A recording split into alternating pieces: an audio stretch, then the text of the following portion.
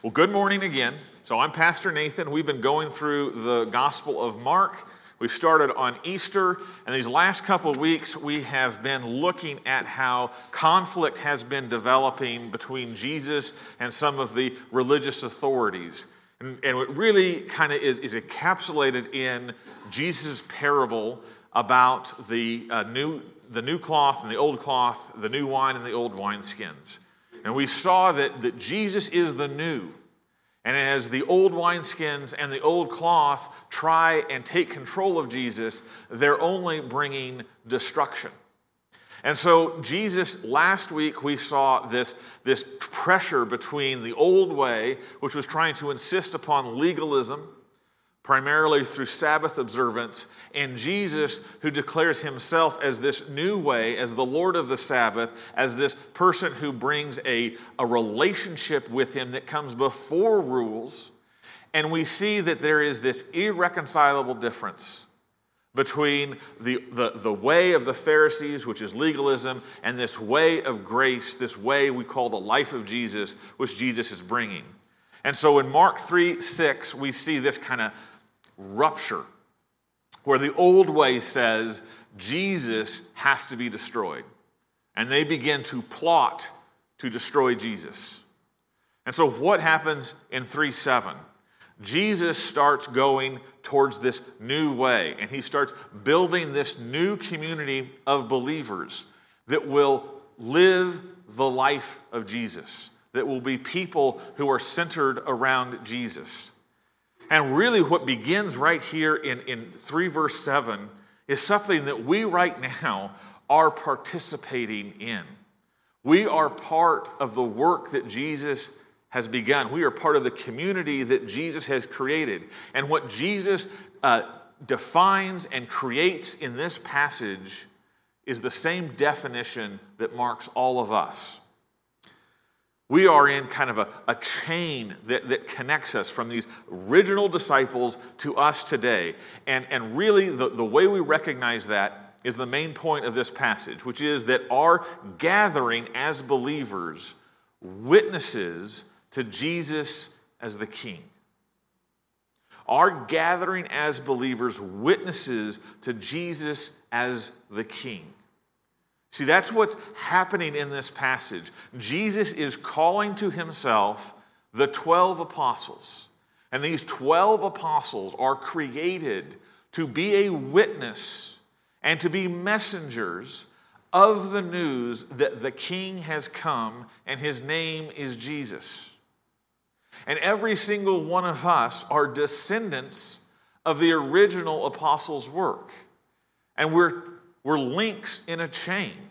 We pass that message along. So what we read about here is the news that we have been stewarded with and we are a picture of, which is a very exciting thing to recognize that our gathering as believers witnesses to Jesus as the King. That is a very exciting foundational thing for us to grasp as a church plant. Because we have been called and gathered here, where just 10 weeks ago there was no church.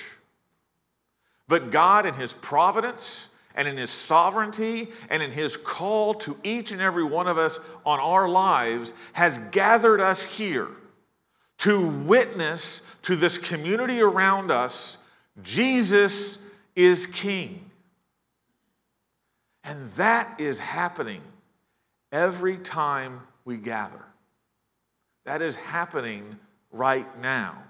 Our gathering as believers witnesses to Jesus as the King. And that is so important for us to grasp for a couple reasons. One, because these last few years has really created a challenge to the question of how important is it to gather for church? How important is it for believers to gather? We all know since the pandemic, and there was a necessity involved in that, but we all know from the pandemic that it is now so easy for us to do church on our couch. And there are many people who have gotten so comfortable with doing church on their couch that the question of going to church does not seem to be a very persuasive thing anymore. Many people just have ceased going to church. And the question is, if I can worship and I can get the word in my living room, why go to the mess of gathering? So we have kind of this sense that maybe the gathering is not that important. We recognize then that this passage, which is Jesus calling this first gathering of believers around him and their function as witnesses to him as king, we recognize that there is a major call upon us to gather. That gathering is an important part of the Christian life. We gather because we are kingdom people. So we're going to look at this passage and see why our gathering as disciples is something we cannot neglect, but something that we need to prioritize because of its substantial witness to the world around us. We're going to see three ways that the gathering of disciples witnesses to the kingship of Jesus. So if you have your Bible, we're going to start looking at chapter 3, verses 7 through 12. And if you would like, we have these sermon outline pages from the back that you can follow along. It has fill in the blank, so there's some interactive activity there. But we're going to look at these three ways the gathering of disciples witness to the kingship of Jesus. The first way is that the gathering shows that Jesus' reign extends to all places and peoples. The gathering shows that Jesus' reign extends to all places and all peoples. Now, Mark lists for us a bunch of different locations of people where they have come from, and they're coming to Jesus. Jesus is located up in the Sea of Galilee, around the city of Capernaum, which is kind of the north corner. But here is why your Bible has maps in the back of it. Let's get ourselves familiar with the map of Israel. All right, so we have this map of Israel. You can see the Lake of Galilee is the body of water at the top, and then you have the Dead Sea down at the bottom. So Jesus is primarily right up there in Galilee at that very top body of water. And he's at the very top of that top body of water, all right? We have to recognize that everything he does is on foot, okay? So he's not moving around a lot. And yet, we are hearing that the news of Jesus has been carried by foot to all these different locations. And so as we look at the next map, we see that this area of Galilee and this area of Judea, they have started to hear about Jesus. And they are gathering and they are coming to see Jesus. But then we're also told these other areas, go to the next slide, we are told we're told that Idumea is also got people who are coming from to see Jesus. And Idumea is even south of Israel. It's the region of Edom. It's way south. And then as we see, there's also this area called beyond the Jordan, and then the area of Tyre and Sidon, which is way up at the north. So as we look at this map, we are seeing that Jesus' ministry is gathering people from all over this Holy Land of Israel, right? In fact, even outside of Israel, okay? So when we look at these maps, we are seeing that people are gathering from north, west, south, and east. The reach of Jesus is international. There are residents that are coming to Jesus that do not live in Judea, but they live in the areas of Syria and the areas of Idumea. So there is an international reach that is being demonstrated by these crowds that are coming to Jesus. Now, the text is not making emphasis of this, but we can also glean that there is a multi-ethnic aspect of this gathering. Because Galilee and Judea, those were primarily Jewish descendant cities. But the areas of beyond the Jordan, the areas of Tyre and Sidon, those are communities that are primarily Gentile. We will see the story of Mark mention more and more of these Gentile residents coming to Jesus. So we have not just Jews coming to Jesus, but we also recognize that Jesus' ministry is gathering the interest of people from other countries, other ethnicities, other nations. So this geographical scope begins to show that the kingdom are people of all nations, right? This is the very beginning of it. But it's the seed of this promise that Jesus will be the king of a kingdom that extends to all nations, which we read about in the Great Commission. Go and preach the gospel to all nations, all ethnicities, all borders. So what's the importance of this little episode here? It reminds us of the scope of the kingdom. The kingdom that Jesus is bringing includes people that are Jew, includes people that are Gentile, includes people that are old, includes people that are young, includes people from every ethnicity, includes people from every color, includes people from every educational background, includes every sort of person that you can imagine. Jesus' kingship goes over all people, all nations. There is no part of this world, there is no people group that Jesus' kingship does not claim are his. And this is the beginning of that. Jesus is Lord of all. Now, here's the thing that's so exciting about being a gathering on Sunday morning here in the year of 2023. Because we are gathered kind of like this first gathering. You come from places all over, backgrounds all over, educations different, ethnicities different.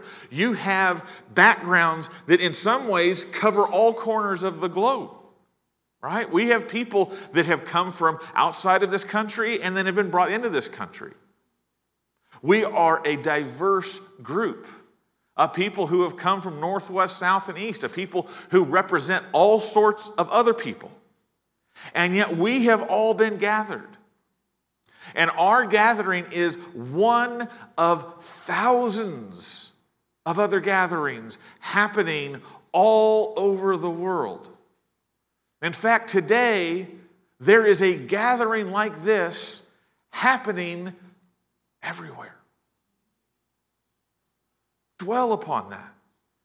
Christians are being gathered into communities in every country in the world. Some of them are doing it in secret, like in Iran or in China. Some are doing it publicly, like we are. But everywhere in this world, there are believers who are gathering to show, as they gather, that Jesus' reign extends to all places and all people. Do you know what that tells the world?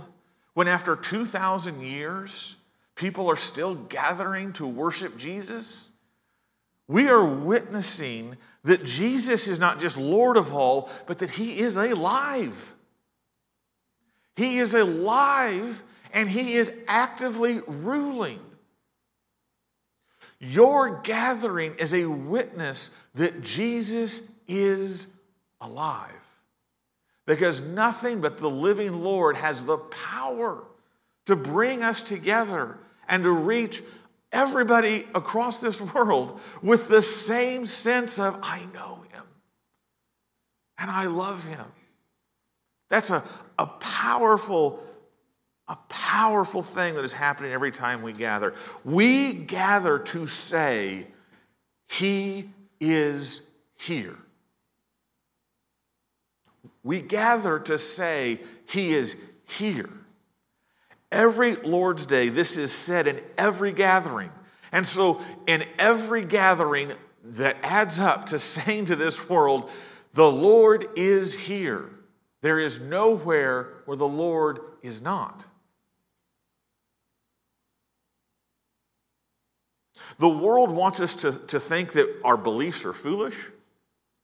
They want to ridicule our beliefs. They want to make us feel like we're all alone, that nobody really thinks that, what you think, that you're just kind of bonkers. And yet, we gather to look around each week and recognize that we are not alone, that our awareness that he is here is not something that is private to me. It is something that is shared by all who come together. And so as the world tries to bombard our faith and try to make us question whether we know what we know, We cannot neglect gathering. Because look around you. These are your brothers and sisters who can remind you, yes, He is here. He is ruling. We don't experience that in our living room. I will confess that, my faith wavers. Sometimes the attacks from culture, or sometimes the temptations in life make me question, and I waver and I struggle, and I have doubts that creep in. And I have found over the years that one of the most powerful witnesses and evidences against my doubts is that I can pick up a book written by somebody who's been dead for 500 years, and I can read that person having the exact same relationship with Jesus that I'm experiencing right now. I can go on a plane to another city, and I can meet someone who knows the same Jesus I know in a personal way, the way I know Him. And I do this for across centuries, across countries, across borders, and it edifies and reinforces our faith. That is what we do when we gather. We gather to show that Jesus' reign extends to all places and all peoples. The second, though, way that gathering witnesses to the kingship of Jesus is that gathering shows the kingdom is centered around Jesus. The kingdom is centered around Jesus. So Jesus goes up to a mountain. We don't know exactly what mountain it is, but He goes up to a mountain, and we are told in verse 13 these words. He went up on the mountain and called to Him those whom He desired, and they came to Him. So Jesus is now calling out of the crowd His 12 disciples, or His 12 apostles. And in calling them to Himself, He is showing that the kingdom of God that He has been preaching, the kingdom of God that He has been bringing, is a kingdom that is centered in Jesus. Jesus is the center of the kingdom of God. And we see this by two different things that Jesus does in this passage. First, we see that the kingdom is centered because Jesus is the one who calls. The kingdom is centered on Jesus because Jesus is the one who calls. Now, the language that Mark reports of Jesus calling these disciples to Himself is language that in the Old Testament is the language that God used in electing people. The call of Jesus is an act of Him choosing who will be His people, and because He chose them, those people necessarily coming. So you see, when Jesus calls these 12, it is that call that brings them. These 12 did not assemble around Jesus because they chose Jesus first. They assemble around Jesus because Jesus chose and called them to Himself. The authority of Jesus is demonstrated in the fact that He is calling those whom He desires. But even more than that, He calls 12. Jesus calls 12. Now, 12 is a significant number. We run across the number 12 in our scriptures a lot. Probably the most significant number 12 that we come across in the scriptures in the Old Testament is the 12 tribes of Israel. Right? The 12 tribes of Israel. Here, Jesus is calling 12. He is calling 12.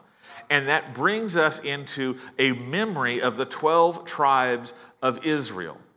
So, where is Jesus in that 12? He's not one of the 12. Jesus is outside of the 12. The 12 are gathered to Him. Well, if Jesus is doing this to reflect the 12 tribes of Israel, who's the only person in the calling of the 12 tribes of Israel who are not part of the 12? God. God was the gathering of the 12. Jesus is the gathering of the 12. As we have seen time and time again with Jesus forgiving of sins, Jesus calling himself the Lord of the Sabbath, with Jesus being the final interpreter of the law, we are seeing that Jesus again is presuming and taking upon the prerogative that has belonged to God alone.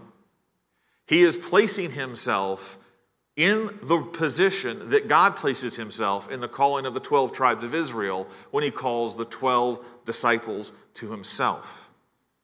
And the language that is used here is creation language. He makes these 12 a people. He is the creator of the 12.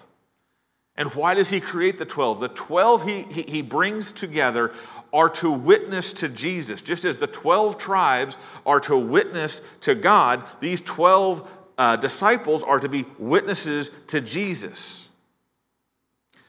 So Jesus is creating a new people, and he is placing him at the center. This is profoundly Christological. What he is doing is he is saying who he is. He is in the same place as we find God who gathered the 12 tribes.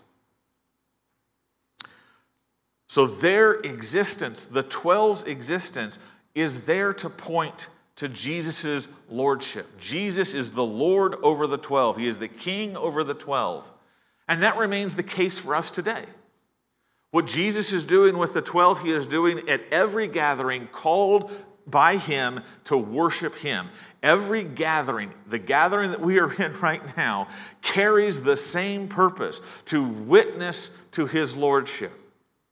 The Apostle Peter writes in his very first epistle powerful words. He says, "But you," speaking to the believers in the area of Turkey at the time, but in a sense speaking to all believers, says, "You are a chosen race, a royal priesthood, a holy nation, a people for his own possession, that you may proclaim the excellencies of him who called us out of darkness into his marvelous light." Who is the him in that passage? The him is the Lord Jesus. And yet, if you pay attention to what Peter is saying and you go back to Exodus chapter 18, you will see that those words of being a chosen race, a royal priesthood, a holy nation, those were first used to describe the Exodus generation, the Israelites. And yet here, the people that are surrounding Jesus, the people who have been called out of darkness into his marvelous light to proclaim his excellencies, they are called the same. A chosen race, a royal priesthood, a holy nation. Beloved, this is our mandate. In Jesus, we have been gathered to proclaim the excellencies of him. The second aspect of how the gathering shows the kingdom is centered around Jesus is this, that we are centered because Jesus is the one who unites us. Jesus is the one who unites us. If we look at the 12 that are called, this is not a natural gathering. This is not a group of people of similarity, of natural affinity, who we would see drinking beers together. This group has a lot of tension and pressure points in it. And yet only Jesus is able to bring them together. There are great differences, great tensions amongst these apostles. First, we talked about the calling of Levi the other week, a couple weeks ago, the tax collector. Levi, we know from a comparison of the names of the apostles in the other books, is the apostle Matthew. All right? So we have Matthew as one of the 12. Now, we met Matthew being a toll collector at the Sea of Galilee, up in the same area that Peter and Andrew and John and James are fishermen. Well, here's what's really important about that. We remember that toll collectors were not very likable people, but their tolls that they collected, they were set based on how much the toll collector thought they could graft from the people. So they would set whatever number they thought they could get. And if Matthew was a toll collector in one of these fishing towns in northern Galilee, then he was likely the toll collector that taxed Andrew and Peter and James and John's fish. How many of us list as one of their best friends the tax man, right? We generally don't like the tax man.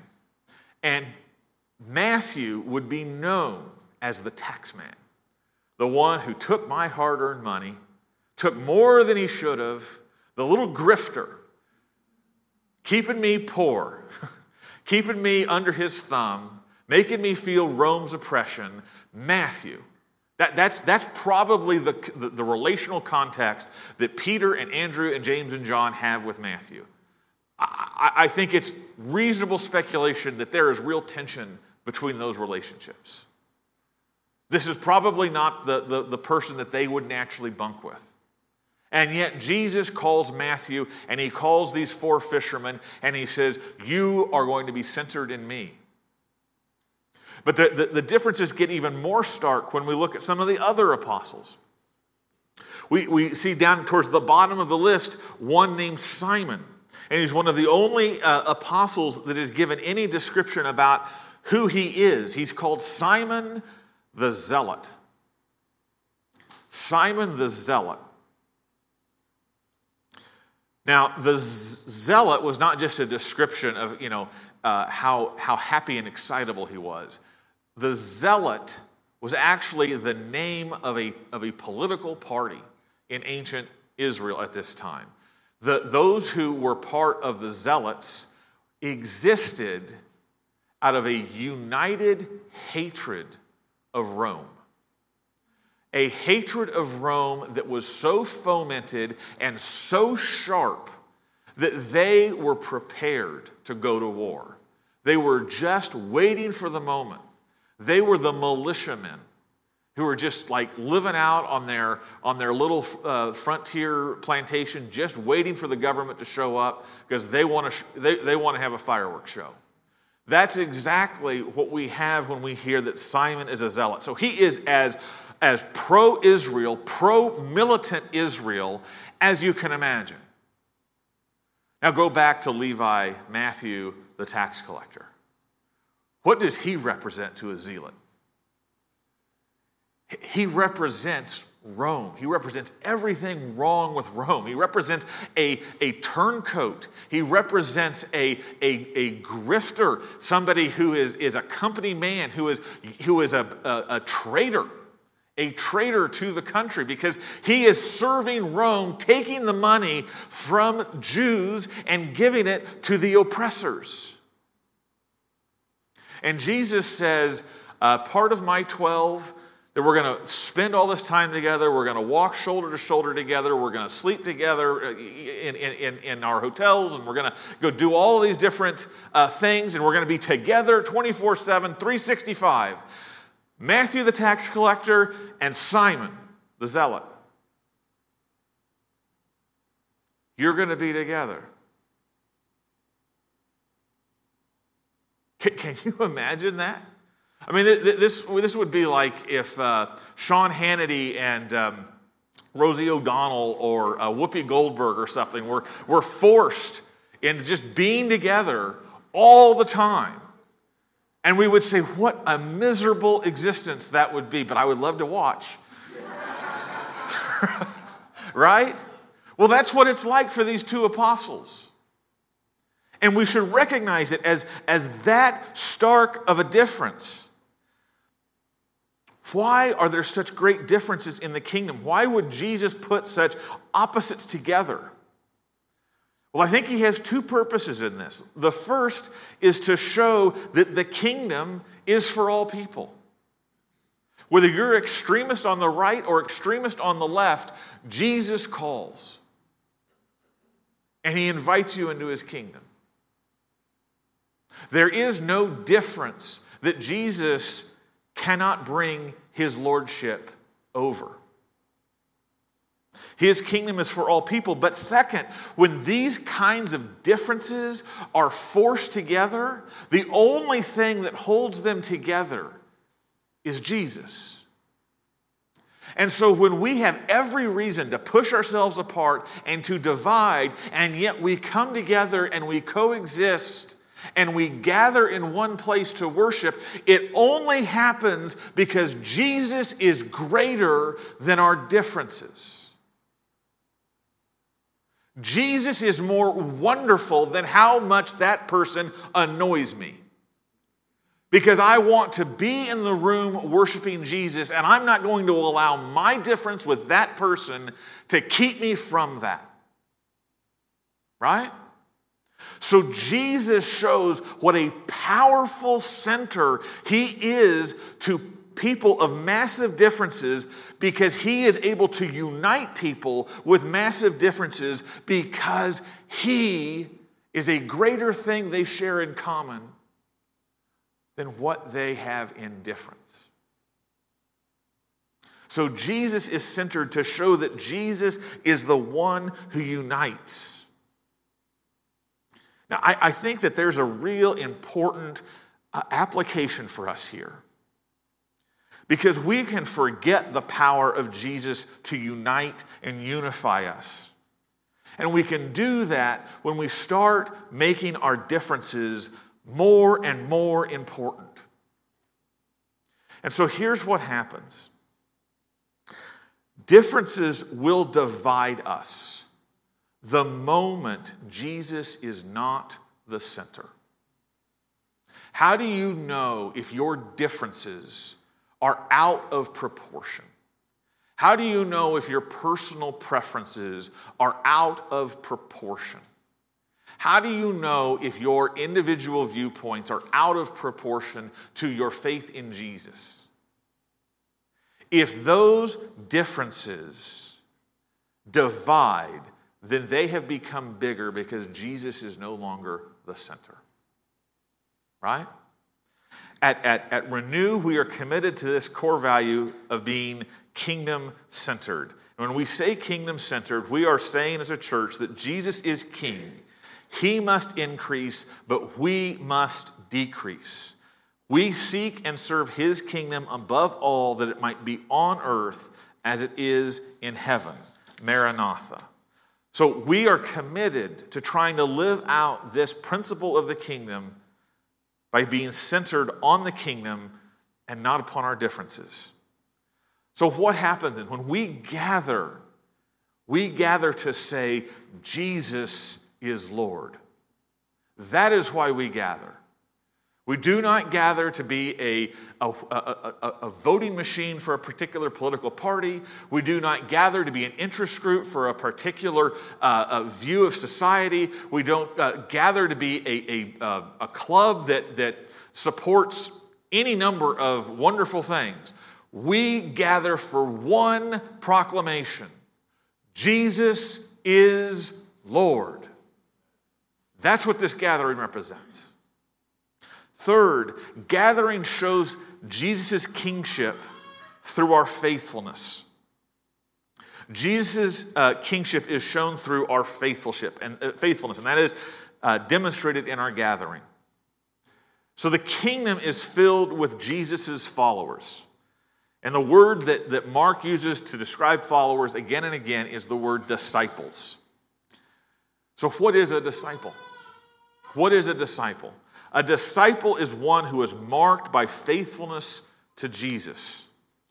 And our author, Mark, has done a fascinating job of providing two contrasts of groups that are not marked by faithfulness versus the true disciple. And so we want to look at these two contrasts to make sure that our gathering is showing Jesus' kingship through our faithfulness. There are two contrasts. The first is the contrast between those who are part of the crowds and those who are followers or disciples. And then there is the contrast between those who have an external appearance of faithfulness and those who have an internal disposition of faithfulness. And so we need to look at both of these because they're in our passage. The first contrast is faithfulness is contrasted by whether you are one of the crowds or whether you belong as a disciple. So if you go back to our passage at the very beginning, verse 7 says, Jesus withdrew with his disciples to the sea, and a great crowd followed from Galilee and Judea and all these other places. Do you see how in the text there is this group of people called disciples, and then there is this group of people called the crowd? So in Mark's understanding, these are not one and the same. They have an overlap. They both have an interest in Jesus. But one is called a member of the crowd, and the other is called one of his disciples. What is the difference? What is the difference between the person who is a crowd member and one who is a disciple? This is such an important question. The crowd all share this similarity. They are gathering around Jesus because of his benefits. They are gathering around Jesus because he heals. They are gathering around Jesus because he's a compelling teacher. They're gathering around Jesus because he casts out demons. They're gathering around Jesus because he's becoming famous and a celebrity, and they want to see it with their own eyes. But they're all coming, and they're coming to Jesus and even crushing against him, because they want to get from Jesus some of this power that they have heard about. So they are mobbing him, touching him, trying to be healed by his presence. They are coming to him for his benefits. In contrast, the disciples are focused on Jesus himself. The disciples are focused on Jesus himself. And so when we look at what Jesus tells the 12 apostles is their mission, he tells them, when he calls them apostles, the apostles are still kind of an example for us of disciples. He basically says there's two things that mark a disciple. There is presence. He says in verse 14a that the apostles will be with him. Be with him. That's the first thing that an apostle spends their time with, is to be with him. Right? That's, I think, a word that we can picture. What does it mean to be with somebody? What does it mean to be with somebody? It means to be there. It means to be at their side. It means to be in their company. It means to be spending time. It means to be knowing them. It means to be interacting with them. It means to be interested in them. The people that we say we are with, those are the people we are close to, right? And so the disciple is someone whose life can be described as one with Jesus. Can you say, I am somebody who's with Jesus? Can you say, Jesus is someone who is with me? I mean, if you have Jesus with you wherever you go, that will start affecting what you want to do. Is he with you? Is he with you in your choices? Is he with you in your priorities? Is he with you in your plans? That is what it means to be a disciple. To say, Jesus is with me. I am with Jesus. And then the second, Jesus says that you will be sent to take my name. So a disciple is also someone who is part of the mission of Jesus. He is one that is being sent. He is a participator of Jesus' mission. You see, to be a disciple is not to see your salvation as the end of your relationship with Jesus. Your salvation is the beginning. It's the conscription of you into Jesus' kingdom. We don't just say, yeah, I'm saved, I walked down the aisle, I filled out a card. We say, I am Jesus's. That's what it means to be saved. And when we say, I am Jesus's, we are going through the world, we are going through our lives to make Jesus known. We are sent to take Jesus out. A disciple does not look at faith like a 401k, something that you deposit your heart into, you deposit your soul into, and then you just leave it alone until happily heavenly retirement. That's not what a disciple is. A disciple is someone who is with Jesus and lives for Jesus. In short, it's our mission statement. A disciple is someone who is living in and living out the good news. There's a second contrast, though. There's a second contrast. And that is there is the disciple by appearance and there is the disciple by heart. Verse 19 is a troubling verse. Of the 12 that Jesus calls, he also calls Judas Iscariot, who betrayed him. Of the 12 disciples, there was also one that was a disciple in name only. And the reality that Judas was one of the 12 is a cautionary tale. Because it tells us that not all who say they are disciples, not all who look like disciples, are truly disciples. Not all people who gather are truly confessing Jesus is Lord. Not all who say the words, Jesus is the Son of God, are truly disciples. Look back at verse 11. Verse 11, and whenever the unclean spirit saw him, they fell down before him and cried out, "You are the Son of God." Is the confession of the demons a confession of the saved? No. These words that come out of a demon's mouth do not have any allegiance, do not have any closeness to Jesus. They are absolutely true, but the words themselves are not magic. The words themselves do not save. Otherwise, the demons here would be Christian. So we have to recognize that there is something more than just the words that we have said. There have to be more than just the company we keep. There have to be more than just the appearance of being a disciple. The disciple must be one who personally trusts in Jesus as Lord and Savior. Must be personally trusting in Jesus as Lord and Savior. So let me disabuse you out of love. It is not that you're attending church. It is not that you're a member of a church. It is not that you are baptized. It is not that you've gone on mission trips. It is not that you have done good works. It's not that you have shared every Jesus meme on Facebook. It is not that you have family who love Jesus. It's not that you're married to someone who loves Jesus. It's not that your parents love Jesus. None of those make one a disciple. They can make you appear like a disciple. And your appearance, and I say this, I don't know. Appearances can fool other disciples. On the night that Judas betrayed Jesus, not a single other disciple thought, I bet it's Judas. That man walked and talked and did everything all of the other disciples did so well that none of the other disciples could guess that Judas would betray.